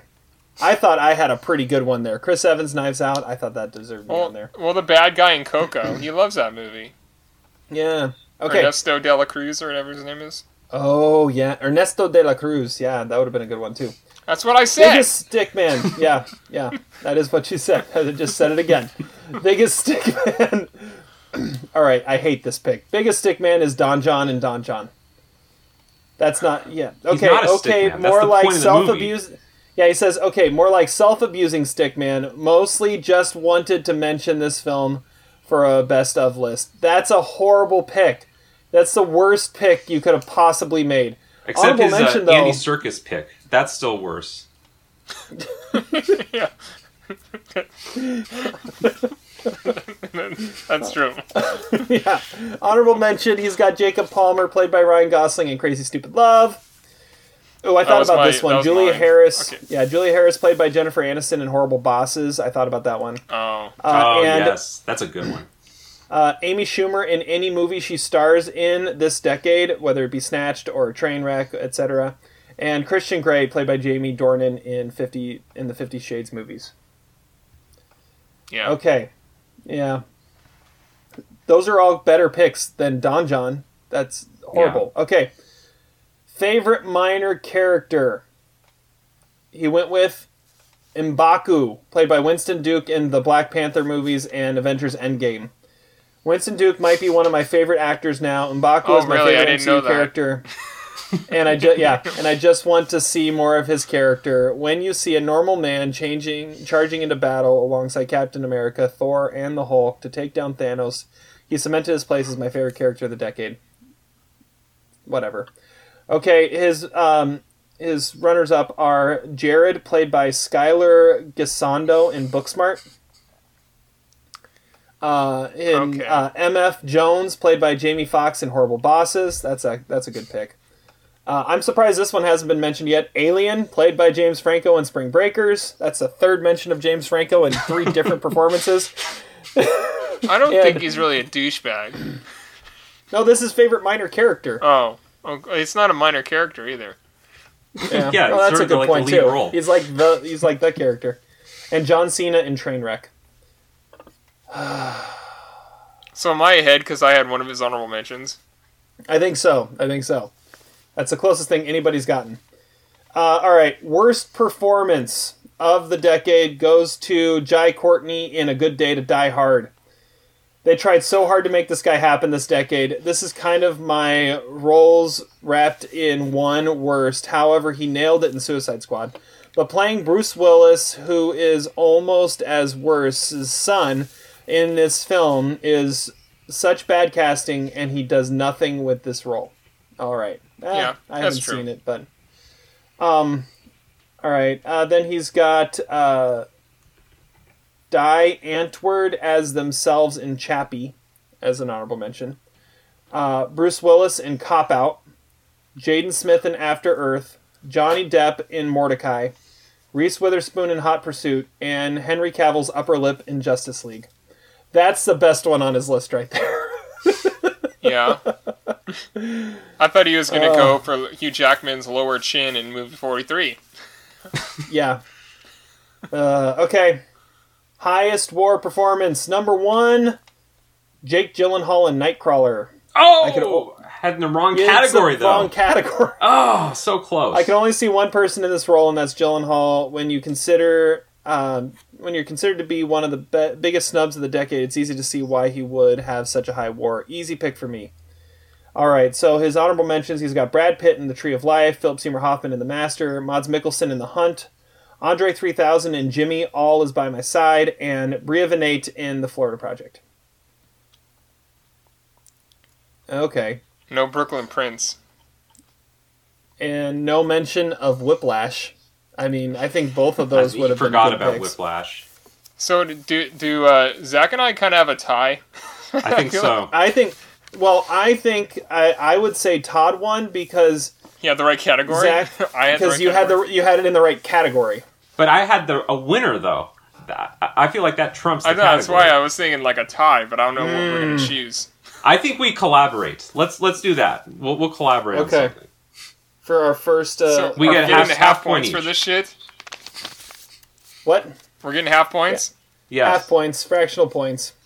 That gets me to 24.5. That gets Zach to 18, and Terry is sitting at 15.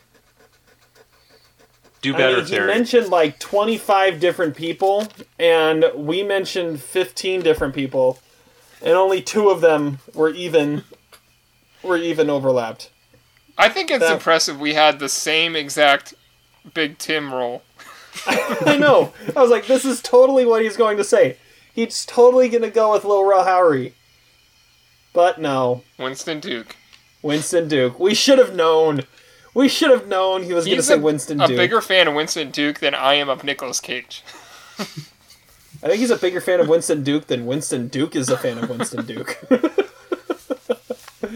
Good point. Yeah. Oh, gosh. Well, there's that. Winklevi is a big douchebag. That was a good call, too. That was a good call. However, Don John for the Stickman was... Well, you had horrible. Another Armie Hammer douchebag. No, he was a favorite minor character. But he was a douchebag, too. Yeah. All right. Well, there we go. So you guys will figure it out for our first power ranking of 2021 in 2 weeks when we get back to this again. Let's move on into our trivia segment. Are you ready? Well, let's hope so. Oh, I forgot about this. Jon Voight is a slap in the face. This is going downhill quick. Trivia. We've got a couple trivia movies we need to talk about. And, I mean, Zach's already mentioned it a little bit. So, Zach, why don't you talk about The Neon Demon? So Todd assigned to me The Neon Demon, directed by Nicholas Winding Refn, who at one point in the 2000s was considered a really exciting, new, trendy director. He directed Drive and Bronson, and I think those were sort of his establishing films, and then he really kind of shit hit the fan when he made that one Ryan Gosling movie in Thailand, and then he did this, which got, I think, pretty bad reviews. This is a movie that stars Elle Fanning as Jessie, who is a teenager from a small town America, and she is traveling to LA because she has big dreams of becoming a model. Boy, I haven't seen that premise before. She stays at a seedy hotel run by Keanu Reeves, and that's the best part of the movie, okay? The best scene in this movie comes when she goes back to her house, and there is some f***ed up shit in her room. Something is going on. And she, runs downstairs, and is like, help, there's something in my room. And who pops out but Keanu Reeves? Okay, great minor Keanu Reeves performance. Also, biggest douchebag of the movie because he eventually charges her money for damages to the room that are caused by the intruder because she left the door open. Now, I'm not going to say what the intruder was because it's a really good scene in the movie. In fact, it was my favorite scene of the movie. But it also kind of reminded me of why I didn't like this movie that much, which is that it is an inferior version of Nocturnal Animals. I mean, it's almost the exact same movie as Nocturnal Animals, and Jenna Malone is in both movies. I'm curious to know what Todd thinks about that, or if I'm on a limb. So I'll let you respond to that in just a second, because I have a couple other things to say about it. This movie was given 0 stars by James Berardinelli, who's one of the 3 critics that I read at this point. I've never seen a movie that James Berardinelli has given 0 stars to. I think it's much better than the 0-star rating he gives to it because it is an interesting movie. I mean, I do have to say that I think Elle Fanning is maybe an upgrade from Ryan Gosling in some respect because I think she actually gives a kind of interesting performance. And the movie touches on, I think, really interesting issues in the world of beauty because the idea is that, all these women come to Hollywood and then they do all this manipulation of their faces and stuff, and that ruins what I think, male chauvinist directors like Nicholas Winding Refn consider pure beauty. This is also a highly misogynistic film and very much in the tradition of the male gaze, unironically. It does have some good performances, good moments also by Christina Hendricks, who's in one scene in the movie.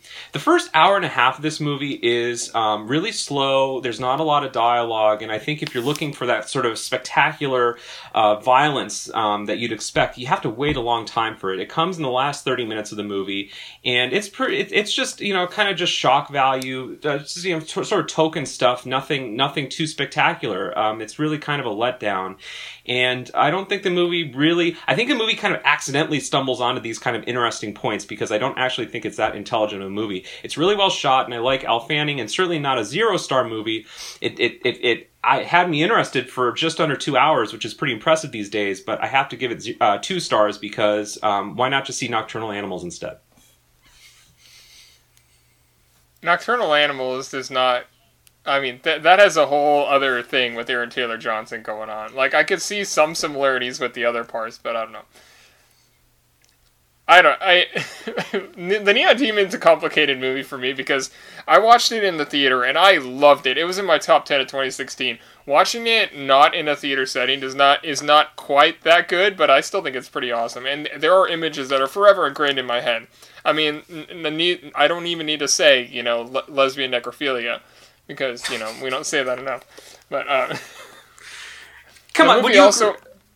Sorry, go ahead. Go for it. Oh, I mean, the movie also has Desmond Harrington, who is Quinn in Dexter, and he is awesome, and another big douchebag near the end of the movie. I was going to say, because the actor from Dexter's in it. That was my conspiracy theory about why you really liked this movie, because it had a Dexter cast member in it. Okay, well, I mean, it wouldn't only be that. I honestly do still love the movie. I think it's a 3.5-star movie. The Keanu Reeves scene, will you agree with me that's the best scene in the movie? And the best character in the movie? Like, I want to spin off with that character, where he runs the seedy motel. Maybe he's, like, friends with Willem Dafoe in the Florida Project. Maybe they hang out together at seedy motel owners' conventions or something like that. But I can see it. He's awesome. I think but this movie did not get that shitty reviews. I don't know what I mean, it's got like 60% or so. It was nominated for a bunch of critic awards. It never was like... Well, James Bernelli hated it, so maybe that's what I'm thinking of. Because he's one of the only 3 critics. He hated it. He doesn't... I've only seen him give 0 stars to maybe 5 movies of all time. And I mean, that's impressive that he hated it that much. So I guess that's something, right? That's true. I can respect that. I didn't assign this to Terry because it would be a very uninteresting conversation because I know what he would say already. You know what my review of it would already be? Yeah. Okay. Well, I may need to watch it at some point just to break the deadlock here. Just like The House that Jack Built. Yeah. Oh, this was much better than The House that Jack built. Much more of a compelling movie. The House that Jack built was Didn't you give that 2 stars terrible. As well? Did I? Okay, well then maybe I need to reevaluate. This was a more enjoyable experience. Well, that's true. Although equally misogynistic director. Yeah. All right. Well, let's get to the one that I had to watch, and I'm glad Todd assigned me this movie. I've been looking for an excuse to watch this movie for a while now, and I finally got around to it. I watched quite a few movies this week. I watched the ones we've already talked about. I caught some TCM flicks too. This was the best one I saw this week. And that's Thunder Road, written and directed by Jim Cummings, starring Jim Cummings. This was born out of a short that he did and that short turns into the first 10 minutes of the movie of him breaking down and really having a full-on nervous breakdown in front of an entire crowd of people at his mother's funeral. And from there, and that is it's worth watching the movie just to watch that opening scene, that uncut 10-minute complete mental break of a police officer, and it establishes everything you need to know about this character too, and just all of his tics and the way he talks and the way he breaks his stream of conscious to reference other things and other people in the room. I mean, it's brilliant. That first 10 minutes is just brilliant. But then they turned it into a full-length movie, and it keeps going. And I'm like, how could the rest live up to it? And I mean, nothing's going to live up to it, but it does a pretty decent job of finding a way to live up to it. As it continues on and you see just kind of the turmoil going on in his life and how he's fighting for custody of his kid, and everything's kind of all going wrong at once, which is throwing off everything else in his life. I mean, it feels like one of these movies where it's just, it's just a comedy of errors, but at the same time, it's like every scene you don't know if you want to be laughing at him or crying for him, and it rides that balance the entire movie in such a brilliant way that I mean, you're feeling for him in moments like the courtroom scene or at the end of the movie or when him and his buddy get drunk. But then you kind of want to laugh at him when he decides to strip down naked in the middle of the parking lot of the police department. it rides that fine line of sympathetic and comedy the whole way. And part of that is, I feel like if it wasn't played by Jim Cummings, I feel like this was like someone that would be played by a character Will Forte created on SNL at one point. Like, it feels like Will Forte should be in this role if it wasn't Jim Cummings, but Jim Cummings just nails this, and it's his movie, it's his story, and he needs to be making more stuff. He did just come out with a movie, The Wolf of Snow Hollow, which is a great movie as well. Yeah, so I need to see that one now. But yeah, 3.5 stars for Thunder Road. Just a great movie, and a real small-time movie, but great performances, and he it's like I said, it's his movie, and he owns it, and it's awesome, and he needs to be making more stuff. Yeah, he's a really good director, but he is a great actor, and I think, he's got some like Mark Duplass kind of like early work kind of vibes to him. Like, I could see him being like that level of an indie filmmaker and actor. I love Thunder Road and his new movie as well. Yeah, I love Thunder Road too. I love movies where a character is just self-destructing in front of your eyes, and like the anguish that this guy goes through, it is tragic, but there is also a very kind of funny undercurrent to the movie. I know exactly what you're talking about, Terry, that he is almost like an SNL character in a way. I also feel like this movie has some DNA of Uncut Gems in it a little bit. Like, there's a little bit of Safdie brothers in this movie, maybe not so much aesthetically, but again in the anxiety inducing scenes that you see that are just really uncomfortable to watch this character in social situations. So the one I kept thinking about, did you ever see the SNL sketches with Will Forte playing the coach that would do like a motivational interpretive dance during halftime? No. I could see it happening. Sounds hilarious. you need to watch it, and the faces of you'd have like Bill Hader and Andy Samberg and Kenan Thompson in the background. Peyton Manning was in one of them, and they're all standing in the back trying not to laugh or trying to hide the fact that they can't stop laughing while Will Forte is dancing. Like, that character would be a perfect replacement for Jim Cummings in this movie. All right, so those are what we had to report on. Todd, you are leading trivia today. Tell us what we're doing. So we are doing some more filmography trivia, and once again, 2 pretty major birthdays happened today, and we are going to go through their filmography. The first one we are talking about is the 50th birthday of one Todd Phillips. So he has 13 movies that he has written, directed, or produced. And we're going to see how many you could get out of this. You should probably be able to almost run this if you know Todd Phillips at all. I mean, he's had an up and down career. He started out, in some pretty trashy comedies, and now he's making, the leading nomination getter on Oscar morning. We will start with Zach. Thank you. So we can go Hangover 1. Hangover is correct. How about The Hangover Part 2? Hangover 2 is correct. And The Hangover 3. Hey, those are all out of the way. Thrice approved. So that is almost a fourth of the movies on the list, yes. Well, then I'm going to go Joker. Joker is correct. Old School. Old School is correct. Okay, now I've got to think. Wedding Crashers? That is not correct. Zach, can you keep going?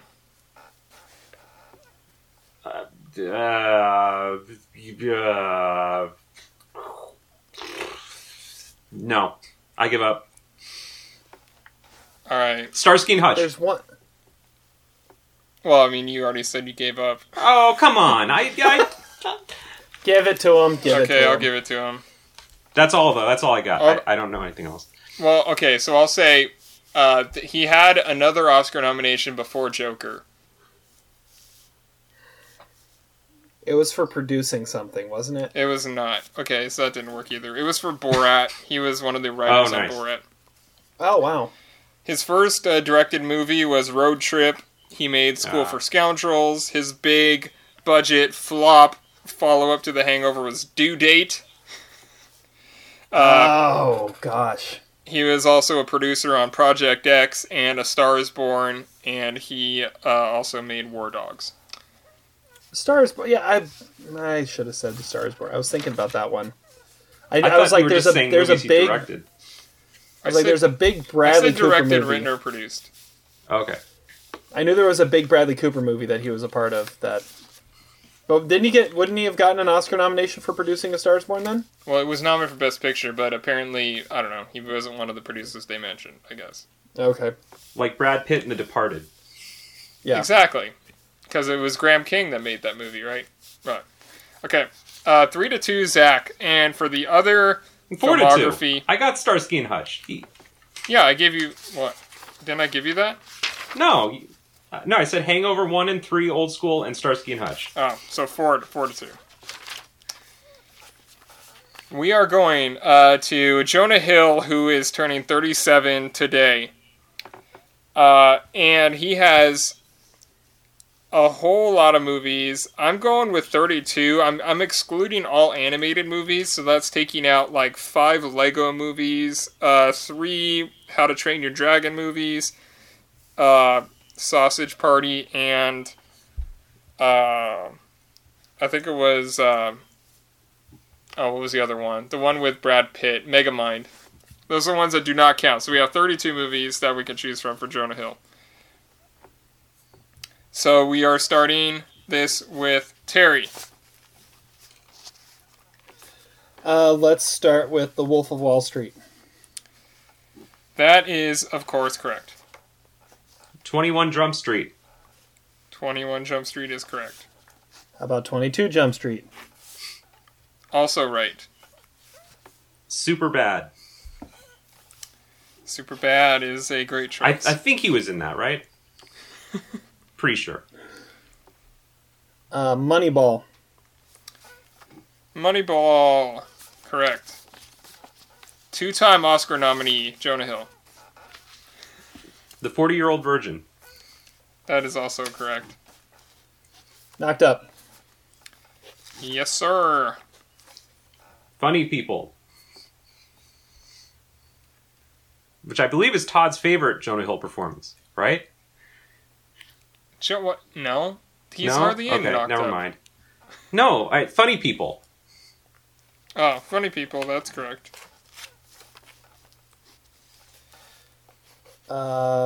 Accepted.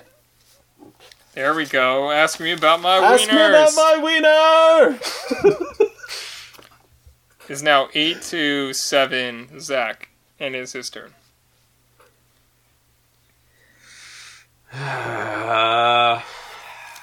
Oh boy, this is where it gets tough. It does not have to be a principal role. It could be a very, very minor role, which he has done a few times.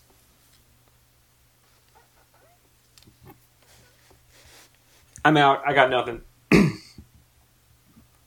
Can Terry tie it up? The Sitter. The Sitter is a great choice. David Gordon Green. And I want to say he was in This Is the End. He was playing himself, and this is the end. Terry wins trivia. You have any more? No, that's it. Alright. His most recent role was in The Beach Bum. He also had Don't Worry, He Won't Get Far on Foot. He was in War Dogs. Terry's favorite movie of all time, Forgetting Sarah Marshall, and its follow-up, Get Him to the Greek. My favorite Jonah Hill performance, Cyrus. Oh, gosh. He also had tiny role in Django Unchained and Hail Caesar. He had a lot of other stuff. But you guys got the main ones. So, But Terry wins trivia. That does not happen very often anymore. No, it doesn't. I actually was surprised that we didn't hear Cyrus mentioned by you as, like, highest war performance for Jonah Hill. Yeah, I guess I could have. I don't know. I guess I didn't really consider that for any of those. But, I mean, I mentioned Wolf of Wall Street at least. Yeah. All right. Well, it is time for us to wrap this up with our quote of the day. Strawberries. Not the cheese. Womack. With a little sex in it.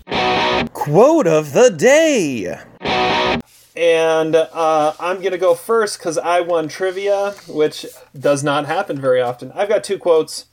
This is our last episode before Christmas, so I've got a couple Christmas quotes here that I feel like really, encapsulate Christmas and everything it's about. They're both from Elf. So we've got, one of them is, we elves tried to stick to the 4 main food groups: candy, candy canes, candy corn, and syrup. And I feel like that is really a lot of what the next couple weeks are going to be, especially being on Christmas break. And I don't know about Zach, but I get a lot of chocolate usually minus the leading syrup into Christmas break. Yeah. And then the last one that I'm going to give is the best way to spread Christmas cheer is singing loud for all to hear. I just feel like that's just a great little Christmas sentiment there. So there's that. All right, Todd, you're next. Okay, so the MLS Cup was like last week or something, and Seattle was in it, and they lost.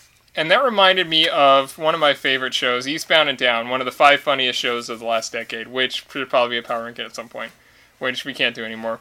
It's from Kenny Powers. He's in Mexico, and these kids are making a ruckus outside, and he says, "Let me make this real clear, Katui. If there is one thing I cannot stand in this world, it's f***ing soccer. And I hate when people do it around me." And that it describes me as a person as well. And Kenny Powers is one of the great characters of all time.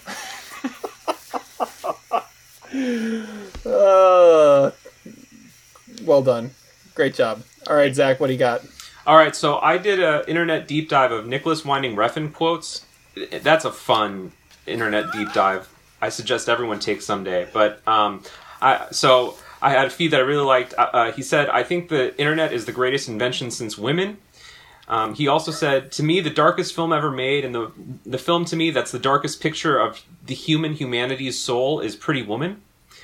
But my favorite quote of his is, "I'm a huge fan of Keanu. I think he's absolutely extraordinary." Aren't we all? I definitely am. He's the best part of that stupid movie. Beautiful. Well, with that, we're going to draw this podcast to a close. Thank you guys so much for listening. Like I said, this is the last time we'll come at you before Christmas, so have a wonderful holiday. Merry Christmas to all of you. We'll be back at you next week with our last deep dive of 2020, our last look at some of the anniversaries that are being celebrated, and some of the busy movies that are being released around Christmas Day. There's a ton of them, so we'll be talking about those, I'm sure, as well. Until then, have fun watching movies, and we'll catch you on the flip side. Despite your crass behavior, I'm glad we were able to do this together.